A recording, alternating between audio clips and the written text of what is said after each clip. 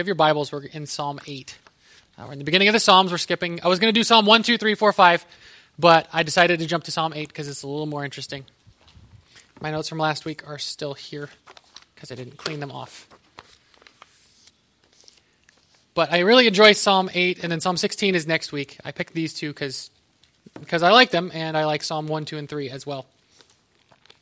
But before I talk about Psalm 8, I would like to talk about my favorite movies. That's actually an interview question that I use when we interview people at Kids Kingdom. I ask them what their favorite movie is. Not because I care, but because I want to see them explain something that they enjoy. And I see if they have that. Because when I ask you what's your favorite movie, you're going to be like, oh, I like this because of this and this and this. And if they can't tell me what their favorite movie is, then that says a lot. And if they tell me what their favorite movie is and get excited, and then I ask them to tell me why they're in childcare, and they change, and I go, maybe they're not a good fit. So that's my weird questioning. But my favorite movies, you guys should be able to tell me what they are, because I've mentioned them 100 times. I love Star Wars. I loved watching the first 3 as a kid. A New Hope, Episode 4, 5, and 6, Empire Strikes Back, Return of the Jedi. Love those movies as a kid. I watched them probably 100 times. And as a child, watching these movies, I would sit there after they were done and try to pick up stuff, or move things. If you've watched the movies, after you're done, you're sitting there, you're going. And you can't do it, but you're trying. Do I have to do something right? Is I have to squeeze the right muscle? How does that work?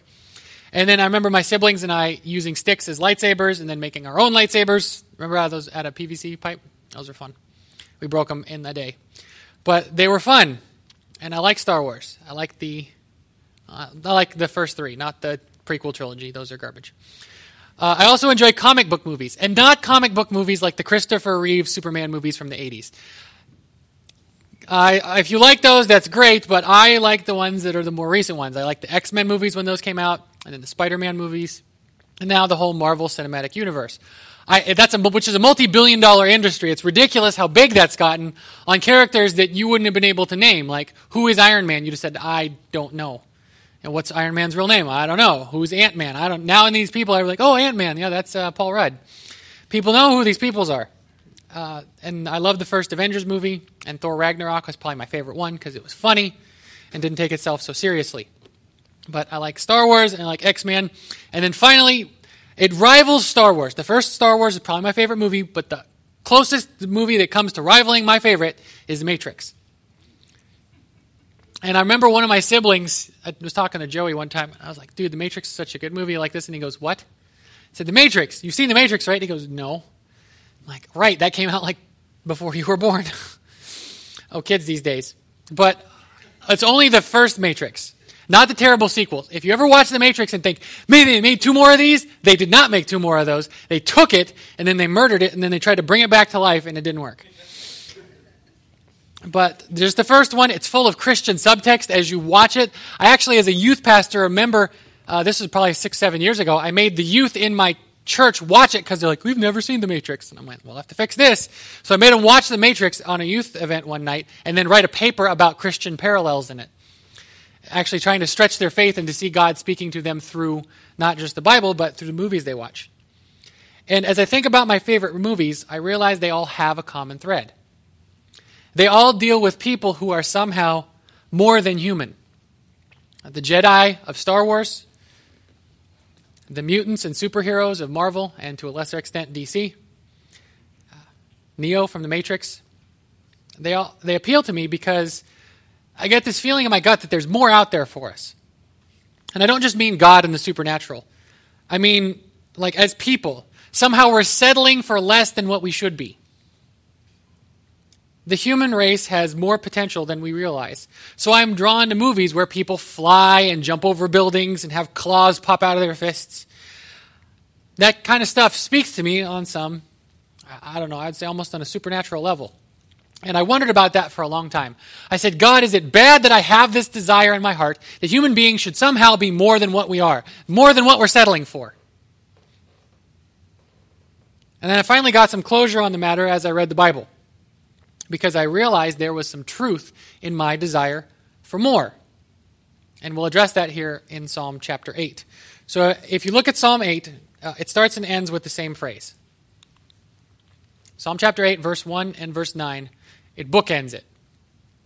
O Lord, our Lord, how majestic is your name in all the earth. That's verse 1, first phrase. Verse 9 is just the same phrase repeated. In our modern world, if you have a poet who just repeats himself over and over again, he's pretty lame. Back when they were first inventing poetry, it was novel. So when he repeats himself, they weren't just like, oh, he said the same thing again. They're like, whoa, he said the same thing again. That's awesome. So this is the introduction of poetry like this, and actually that's a Hebraism where they repeat the same phrase at the beginning and at the end to bookend it. So this is how the Jewish people used to think. And there are two things to note here in this intro and conclusion. And first, if you notice, if you've been paying attention, you should say, wait a second. They say Lord two different ways. They have it written two different ways. Lord in all caps, and then Lord with just the L capitalized. What does that mean? Yahweh. There we go. Which one is Yahweh, Connor? The capitalized one. All the caps. So in fact, he's not just saying, O Lord, our Lord. He's not repeating the word Lord. He's saying, O Yahweh, our Lord. And that's God's name as revealed to Moses. We see that in the Old Testament. So this is that special covenantal relationship God has to his people.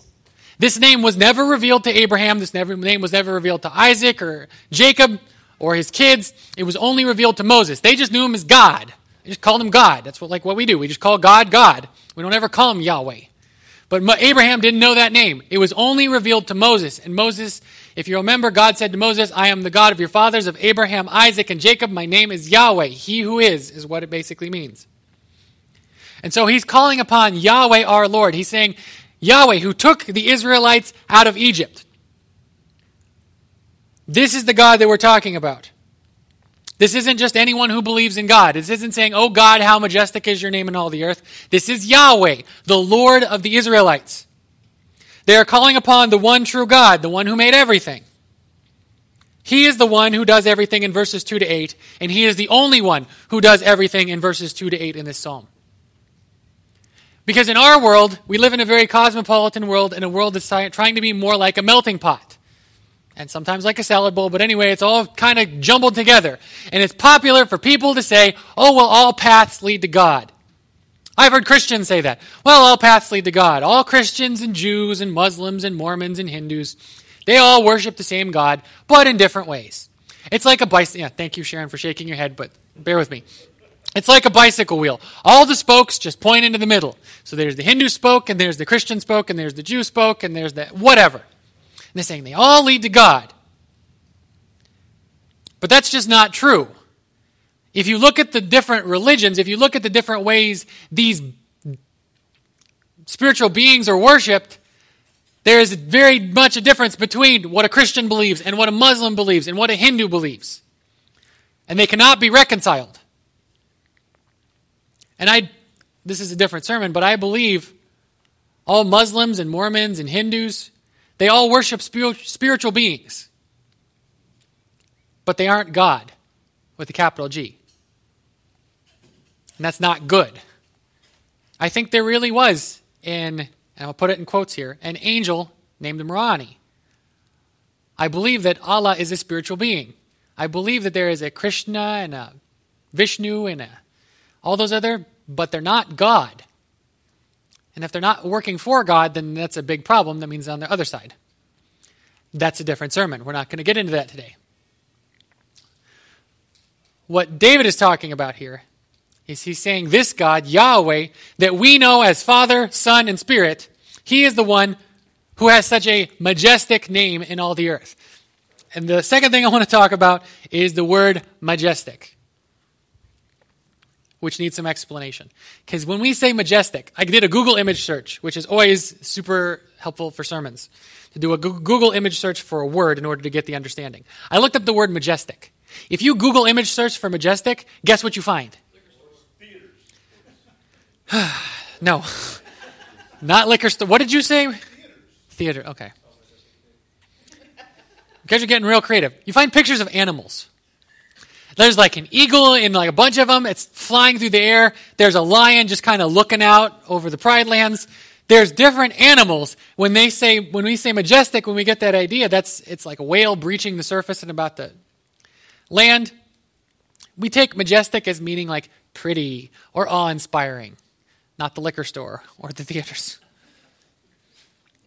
But here, David actually uses the Hebrew word adir. That's A-D-D-I-R. And the idea of this word is that it is noble or honorable and powerful. And the idea here is a king or a ruler and someone who is powerful and deserves to be respected. So God, or Yahweh, is majestic in all the earth. He is the ruler of heavens and earth. David is saying, God, you're not just in charge, but you deserve reverence. You deserve respect. You are powerful. You are mighty. You aren't like cool-looking deer jumping over a fence. You are amazingly powerful. You are noble beyond recognition. You are King of kings and Lord of lords. And as a result of him being the king in charge of everything, he has the right to do everything he does in verses 2 to 8. So David's opening and his closing, it praises God for two things. First of all, he's the majestic ruler over all creation. And that's enough to praise God. God made everything. He's in charge of everything. He is the person who crafted everything. And that's just enough to praise God. But he's also praising the special relationship he has with God and calling him Yahweh. Because he's saying, God, you have revealed yourself to us as the redeemer of your people, the one who delivers them from oppression, the one who gave us the law so that we can follow you the right way. The Israelites know him as Yahweh, the one who is.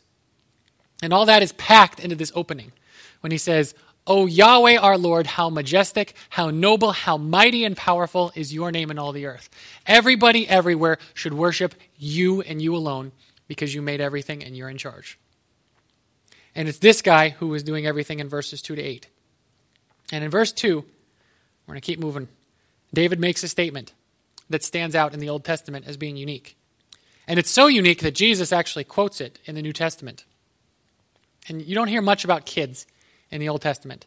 Most of the treatment on kids is so-and-so begat so-and-so. The fact that they were at one point in time a kid is just kind of glossed over.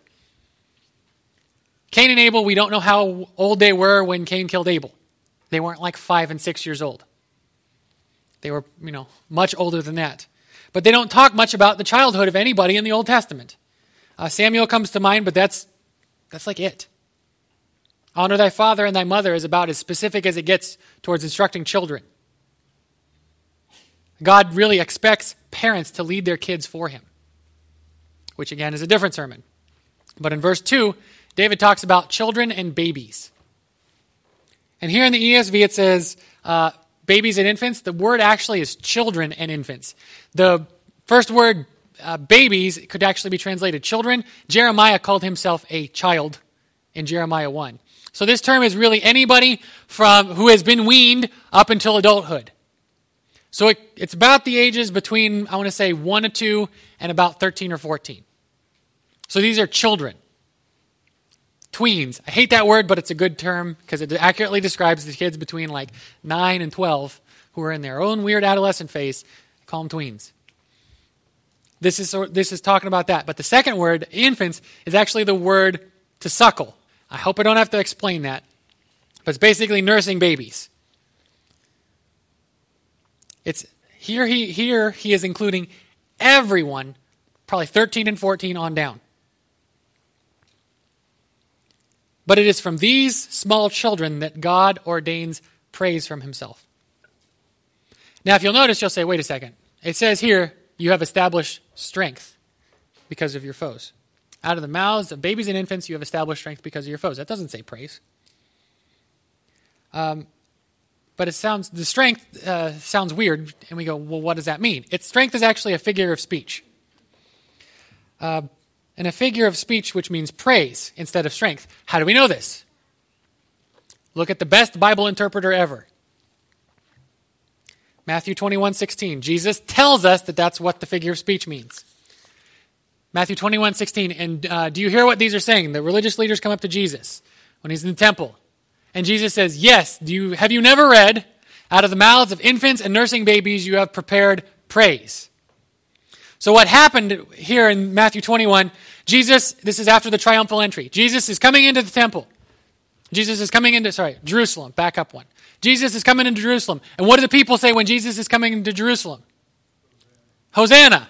The parents, the adults, are saying, Hosanna to the Son of David. Yay, he's coming into the temple. He's coming into the city. He's going to deliver us from the Romans. We are expecting Jesus to set up a counter-government movement, that he's going to overthrow the Romans and take out everything. They're thinking, save us, Jesus, from the Romans. He doesn't come do that. He saves them in a different way. That's 21. Actually, if you look in 14, he's healing in the temple. And the kids see Jesus healing. And so what the kids do is they mimic their parents. Jesus comes into Jerusalem. The parents are shouting, Hosanna. Jesus is healing in the temple. And the kids repeat what they heard their parents say just a little bit beforehand. The kids repeat what the parents said. That's what kids do. No matter how old they are. When we pray at mealtime, we pray and we thank God for our food. So we all fold our hands. Ben, who is 1.5 years old, has no idea what we're doing. I can't express to him or explain to him what God is. Hey, God is invisible and he's everywhere, but he's in charge of everything. And Ben doesn't understand that. He just sees everybody do this. So when we pray, he starts clapping. And he claps through prayer time. But he's praising Jesus in his own way. I thought of that this week. I'm like, man, my kids are doing what the Bible says. Earlier this week, and the Ben story was my original story. God gave me a better one. This week, I was getting ready to take Natalie to preschool. We take Seth early in the morning, come back, and then I take Natalie. Because, of course, they don't start at the same time. But she's in her room getting ready. And I'm all ready, and I'm ready to take her, and she's doing her thing, taking forever to do something that should take 5 minutes. But she's in her room, and she's singing. And she usually sings Let It Go from Frozen, or like the theme song from My Little Pony. But as I listen to her, as I'm like waiting for her, I'm like, oh, Natalie, you're taking forever. As I listen, she's singing, Jesus is my best friend. Jesus is my best friend. Over and over and over and over again. And I go to Sarah, I go, do you hear this? She's making up worship songs. I didn't teach her this song. She didn't learn it in school. She came up with that on her own because she's a kid, and she's doing what Psalm 8, verse 2 says. Out of the mouths of small children, of a 4-year-old. Over and over again, my kids amaze me with their knowledge of what God does for them. Seth, one time at night, I said, Seth, if you wake up in the middle of the night, what should you do? He's like, go back to sleep. I'm like, yes, don't cry. Just go back to sleep. It's so easy. And he's like, okay. And I said, why should you go back to sleep? He goes, because Jesus is here with me. And I went, who told you that? He goes, you did. Good. Thank you for listening. But as I experienced, because I've talked about this psalm before. I've talked about this when I was a teenager, when I was 20, before I had kids. But now as I'm an adult, I see this in my own kids, and I'm like, man, this is cool. I'm seeing the Bible in action. But as I've read Christian psychologists, I've uncovered something fascinating, is that children, little kids, are born with their spiritual windows wide open. They pick up on stuff that we block out as grown-ups. Children are actually frequently more in tune with the supernatural than almost all adults. When I was a 6-year-old, I think God called me to the ministry for the first time as a 6-year-old. A 6-year-old, that's Seth's age. I didn't have anybody tell me what it was like when God called you into the ministry. I didn't have anybody tell me what it's like when the Holy Spirit comes and calls you and it's like, hey, you need to get into ministry. Nobody explained that to me. I was just, okay, this is what God does. I was open to him speaking to me because I didn't know any different. And actually, we as adults have to teach our kids to deafen their ears. We live in a culture where we consistently teach our kids to deafen their ears to the supernatural. They ask about God, they ask about angels and spirits and the devil, and we give them half-neck answers. Say, oh, don't worry about that. Because my daughter, not just Natalie, Seth, Natalie, all the time ask me, Dad, are ghosts real? technically, yes, but as you're thinking of them, no. And they're like, well, are zombies real? And I'm like, okay, that's a definite no. But you don't have to sit there and a lot of people just lump it all together. Nope, don't worry about it. There's no ghosts. Ghosts aren't real. Vampires aren't real. Demons aren't real. Just lump it all together and say it's not real. We teach kids to shut their ears and close their eyes to the supernatural. And we model for them. Even if we tell them that we believe in God, we model an inattentive lifestyle where God is marginalized. And our kids pick up on that. They see us do that and then duplicate it. But only because we first taught them that behavior. We raise basically kids who have little to no faith because we have little to no faith and they model that. But as you read the Bible, God made us from a very young age to be receptive to him. Out of the mouths of babies and children because they are innately aware of him. And the last half of this verse says it actually quiets the enemy. The devil hates it. The devil hates it when kids praise Jesus. And that's why it's so stinking hard to get people in children's ministry. That's probably why Cheyenne is sick today. The devil does all he can to keep those kids away from Jesus. He does everything he can to keep our kids away from him. I've read a statistic somewhere that says people who don't accept Jesus by the age of 13 are more likely than not never going to become Christians. 13. I don't even remember being 13. What grade are you in? It's like 7th grade. By the time they're in middle school, if they haven't accepted Jesus, they more than likely will not.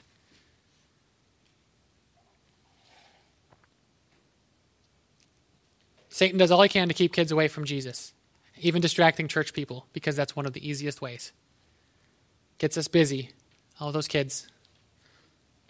So thank you, Ashlyn and Daniel, for going back there and taking care of them today, because those kids need it. They don't have the cognitive ability to sit here and process what I'm saying. Oh, Pastor Robert's giving decent exegetical insight to the Bible. That's going to help my walk. I sit there and I think, this is so boring, Dad's talking. But when kids praise, when they pray, when they recite a Bible verse, God's strength is shown over the enemy. Because God is awesome. And the rest of the psalm can be summarized as an expression of how great a creation mankind is. This is really what I'm coming down to. The rest of this psalm says God thinks pretty highly of us. Verses 3 and 4. When I look at your heavens, the work of your fingers, the moon and the stars, which you have set in place, what is man that you are mindful of him, and the son of man that you care for him? Basically, the question is, in light of how vast and how great the universe is, how important are people? Do you know how big our solar system is? Do you know how big the sun is? The sun is monstrous. The sun makes up 99.86% of all the material in our solar system. 99.86. And Jupiter's 0.1%, which means 0.04% is Saturn, Uranus, Neptune, Mercury, Venus, Earth, Mars, all the asteroids, all the comets, Pluto, and all of its sad friends out there at the edge. The sun is huge. It converts 600 million tons of hydrogen into helium every second. 600 million tons. That's a ton. Duh. That's 600 million of them.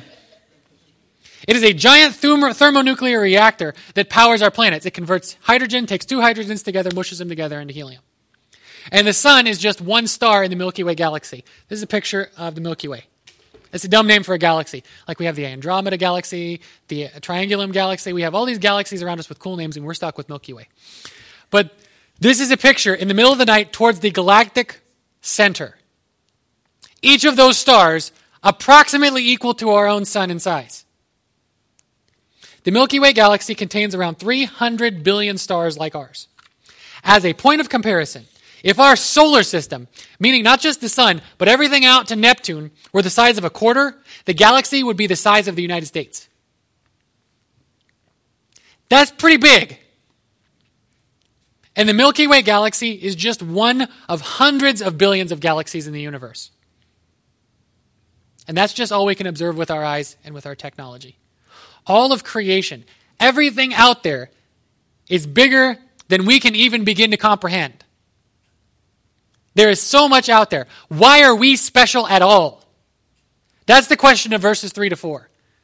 When I look at the heavens, the work of your hands, and the more we look at it, the more we see. David didn't know there were other galaxies out there. David probably looked up at that and thought, wonder what that is. It's a galaxy that you're looking at from the sideways viewpoint. They just discovered other galaxies exist in the last 200 years.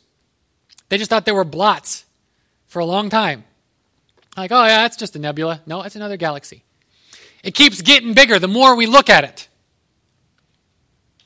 And the sad thing is, approaching this question, verses 3 to 4, approaching this question from a secular viewpoint yields horrible answers. Without God, there is no reason why humans are special. We are, at best, a happy accident. The universe's greatest mistake.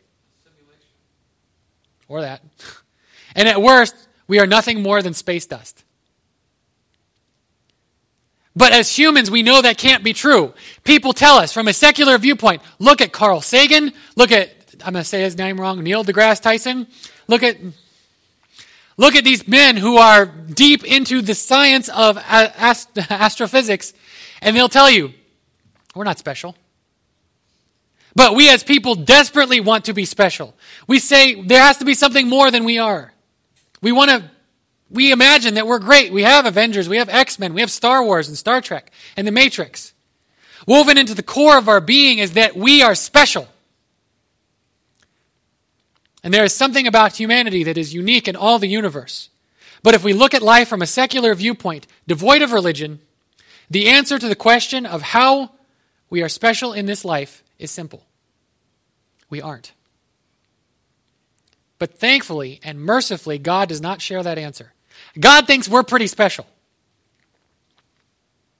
And he weaves that into every page of this book. Every page of this book tells us that God, who made everything, who made all of this, thinks that we're pretty special. What makes us special? Our relationship with God. That's why we have stories of men calling down fire from heaven and men walking on water. Well, it was just Jesus that walked on water. No, Peter did too. Making the dead come back to life. It's through his relationship with us that he's accomplishing verses 5 to 6. Yet you have made him a little lower than the heavenly beings and crowned him with glory and honor. You have given him dominion over the works of your hands. You have put all things under his feet. It is only through God that these things can happen. On our own as people, we could never do this kind of stuff. But God, who has all the power, can easily do all this stuff. It is just as easy for him to forgive a sin as it is to say to someone, rise, pick up your mat, and go home. Jesus makes that point in Matthew when he heals the paralytic. They say, who is he that can forgive sins? And he's like, you think that's easy? Watch this. He's got his sins forgiven, and now he can walk. Jesus is like, I didn't even break a sweat doing that. This is easy for me. Now, ultimately, if you look in Hebrews chapter 2, verses 6 to 8, Hebrews chapter 2 explains that these verses are about Jesus. Jesus is the example of what God wants in mankind. Jesus is the example of perfect humanness. When God created people, he wanted every single one of us to look and behave just like Jesus. He wanted us to live the kind of life that Jesus lived, not just in its sinlessness, but in its powerfulness. What Jesus was, God expects us to be. And in a lot of churches, you'll hear, oh, Jesus was sinless, and he was kind, and he was a friend to everybody, and he got along, and he was just great. And they'll tell you it, and it goes about that far. But that's not the whole story. God wants us to be kind and gentle like Jesus. Yes, he wants us to be firm in our convictions, and he wants us to forgive people, and he wants us to give our lives to God. Yes, but the fact that Jesus calmed the sea, multiplied food, cast out demons, raised the dead, and healed the sick, God expects the same from us too. And Jesus even tells us that. This has been in the Bible since John wrote it in about the year 90 AD. But Jesus says, truly, truly, I say to you, whoever believes in me will also do the works that I do. Not say the words that I say, but do the works that I do. What kind of works did he do? Look in the book of John. Lazarus, come out. And Lazarus goes, ta-da! Do you think he did that? He came out and was like, ta-da! Or did he like hop to the edge? Hey, guys. I wonder about these things. But Jesus says, not just will do the works that I do, greater works than these he will do. That part is, like, just the first part's great. Do the stuff Jesus did? Awesome. Sign me up. But greater stuff? Whoa. You expect us to take an advance on this stuff, Jesus? How? Like, that just blows your mind. And Jesus says, no, greater things. As we walk closer with God and align ourselves more with him, we will see more of the things that the New Testament church saw. That's something that should be ingrained in you as you read the Bible. You read Matthew, Mark, Luke, John, see Jesus do all this cool stuff, and then Jesus goes to his Father and says, I'm giving you the Holy Spirit so that you can continue on my ministry. And if you look, every single chapter in Acts, there is a miracle. You can't get away from the fact that Acts is filled with miracles, and a lot of people, they don't get that. I was in my class for seminary in August. Last week of August, I went out to Luther Rice for my doctoral class. One of many I have to go out there for. And I heard some guy say, he's like, all right, we need to do some church instruction. We can't teach out of the Old Testament because the Old Testament was a different covenant. We can't use the Gospels to do any church instruction because that was Jesus' life. We can't use the book of Acts because that was a transition time. So let's just stick with Paul's letters. And I'm like, and I couldn't say the words. I was just like, how do you ignore the fact that Jesus tells us to do stuff? Jesus says, go and make disciples. That's in Matthew. Jesus says this kind of stuff in John. This is didactic instruction for the church found on the mouth of Jesus. So you're either going to ignore Jesus and just do what Paul says, which is just an extension of this. It's like the whole of church history should be showing us that the church should look radically different than it does. Which scares me, because that sets a really high bar for me. Because if you look in the New Testament, yes, there are people who are not church leaders doing stuff, but God kind of expects church leaders to be the foreline of doing it.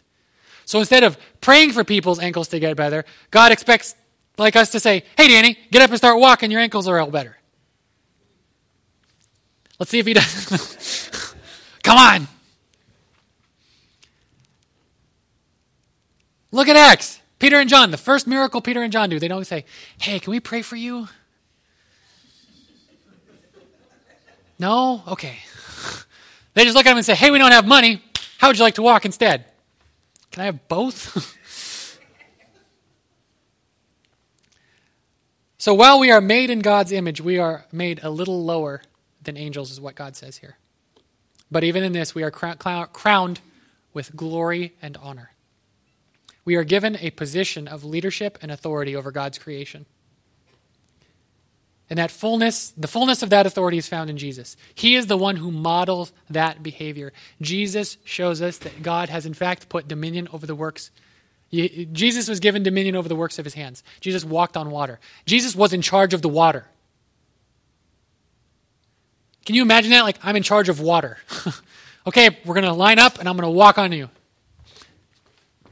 Piece of cake. Jesus does awesome stuff. And he's the one who models that behavior. God wants us to move beyond the ordinary into extraordinary lives. That just blows me away. And I think, as I think about how to apply this passage, yes, I want our church to be filled with us doing awesome stuff. I want people to say, hey, you got you got this disease? Go to this church, you'll get better. They got these people there that they'll pray for you, or they'll tell you to get better, and you'll get better. That's the kind of church that I want us to be known for. Careful, they're a little weird, but God's power works through them. We can't explain it, but God's power works through those people. And I want us to be that kind of church, but I don't think we can just jump into it and start doing stuff like that yet. I think we got to set some more practical, a little bit more practical worth of goals before we jump into that. But I want to focus here on two things. No, I'll just leave it here. One, you have put all things under his feet. Very end of verse 6. And in verse 5 it says, you have crowned him with glory and honor. Now we all know that both of these ultimately apply to Jesus. He is the one crowned with glory and honor. And God has put everything under his feet. Jesus is in charge of death. Jesus is in charge of healing. Jesus is in charge of the water and walking through walls and all that awesome stuff. Jesus is the one that David wrote about. Since he is the ideal human, Jesus sets the example for us in everything that we should do. But these promises aren't just for him. He doesn't hoard them in heaven and say, I'm the only one with glory and honor. Jesus takes it and gives it to us. He lives in us. We are part of his body. We are his masterpieces, as Ephesians 2 says. So the promises are about him, but these promises are also about us as people. And with that in mind, let's look at these two promises. You have put all things under his feet. God puts all things in this world under our feet. But to phrase it differently, God has given us dominion over everything we encounter. There is nothing that can stand up to us in Christ. If you look at the book of Acts, nothing stands up to the church and wins. Nothing. Not sickness, not death, not weather, not demons. Nothing stands up against the church and wins. Not even the government and the religious leaders. They beat everything. And even when they kill someone, Stephen gets martyred for his faith, but the church keeps growing. James gets martyred for his faith, but the church keeps growing. The church keeps growing, and it keeps growing because God is behind them 100%. God wants his people to act as his delegated authority in this world. And even as I say that, as I hear myself say those words, as I look at them written in my notes, God wants his people, I have it underlined or italicized. God wants his people to act as his delegated authority. It sounds too fantastical, too good to be true. But if we believe this book, then we need to believe that there's more out there for us. God wants us to be in charge. The church has so much to grow into that we can't even comprehend it. And I'm sure of it. And I hope to see us start doing it here. Maybe one day we'll have classes on how to cast out demons, how to raise the dead, or how to still a storm. That'd be pretty awesome. That marquee out there, I put the words out there on the marquee. Thank you, Lord, for the rain. You can stop now. Maybe one day we'll have a class on how to send rain away so that it's over if you're overflooded. Or if it's super dry, how to do an Elijah and be like, hey, God, let's make it rain some. But for our day-to-day life, before we get into that stuff, God has put all things under our feet. Things in our homes. God has put stuff in your home under your feet. Not just the floor and the carpeting, but I'm speaking metaphorically here. God has put stuff under our feet. In our work, in our neighborhood. He has given us authority. Are we using it? Are parents telling the enemy to leave their kids alone? I've stopped praying over my kids, Jesus, protect them from this stuff. And I've started saying, enemy, leave my kids alone. Seth has a little unkind student in his class, we'll say. And I've stopped saying, Jesus, protect Seth from this kid. And I've started saying, leave him alone. Lord, I set a protection over my kid. He's going to be protected. And even when that kid is still mean to Seth, Seth comes home, he's smiling. I'm just like, that's great. I'm happy. Are parents telling their kids, are parents telling the enemy to leave their kids alone? Are you asking God to bless your work abundantly? For years, I have been praying for my dad's print shop to be super profitable. Literally those words, right? Pray that the print shop be super profitable. And I stopped praying that, but God convicted me. And so I started praying it again. And I cannot explain how blessed my dad's print shop is. The dad does like no advertising, right? But people will come in and be like, hey, I've got all this business I want to give you. It's God giving us authority, saying, Dad's a believer. We can pray in authority and say, God, bless my dad's business, and business will come walking through the door. Can't explain it. God does it. Take him at his word. Are you speaking health and life to your body? If you look in Romans 8, God says the Holy Spirit gives lives to our body as the Holy Spirit raised Jesus from the dead. If you're not dead, that's the worst case scenario. The Holy Spirit brought Jesus' dead body back to life. So if he can bring a dead body back to life, can he help your hips feel better? And your knees, and your ankles, head, shoulders, knees, and toes? I mean, like everything. Now, this isn't a health and wealth gospel, but the book says that we should be experiencing more than we are. And that's the problem I have with the health and wealth gospel, because I'm like, God doesn't want us all to be rich and healthy. We do get sick. We do struggle through financial times. But at the same point in time, look what the book says.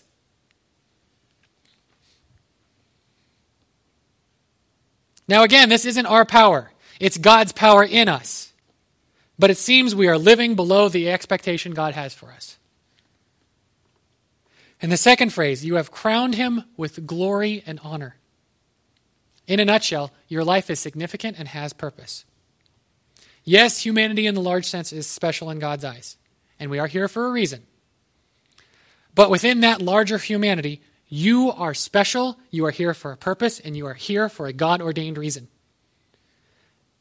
There's a line from Kung Fu Panda that I love.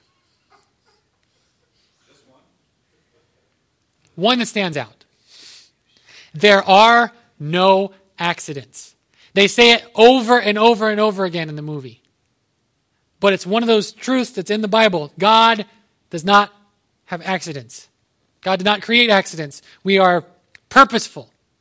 God does not allow accidents to happen in our lives. God brings people into our lives and says, guess what?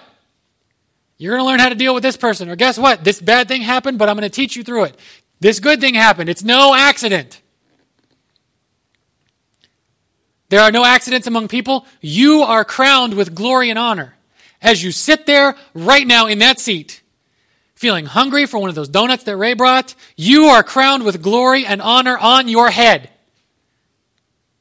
Kate, there's glory and honor on your head. Doug, there's glory and honor on your head. Danny and Tom and Chris and Meredith and John, even as you're looking at me with that look, there's glory and honor on your head. Burning the hair off like it is with me. I firmly believe everyone in this world has a purpose in and out of the church. God gave you a purpose for his most important vessel, the church, and God gave you a purpose outside the church. You are part of the body. God has you in his family for a reason. You are in this church for a reason. And in this church, you are here for a reason. There's no accident that you are here. And like Adam, God has something for you to do here on earth, not just in the church. A lot of people are so, I have churches, everything. Yeah, church should be important. Yes, it should be a family. It should be a community. It should be, to use a term that Chris used, kind of like a gang. A good gang. I don't know. A family. There we go. Use a biblical term.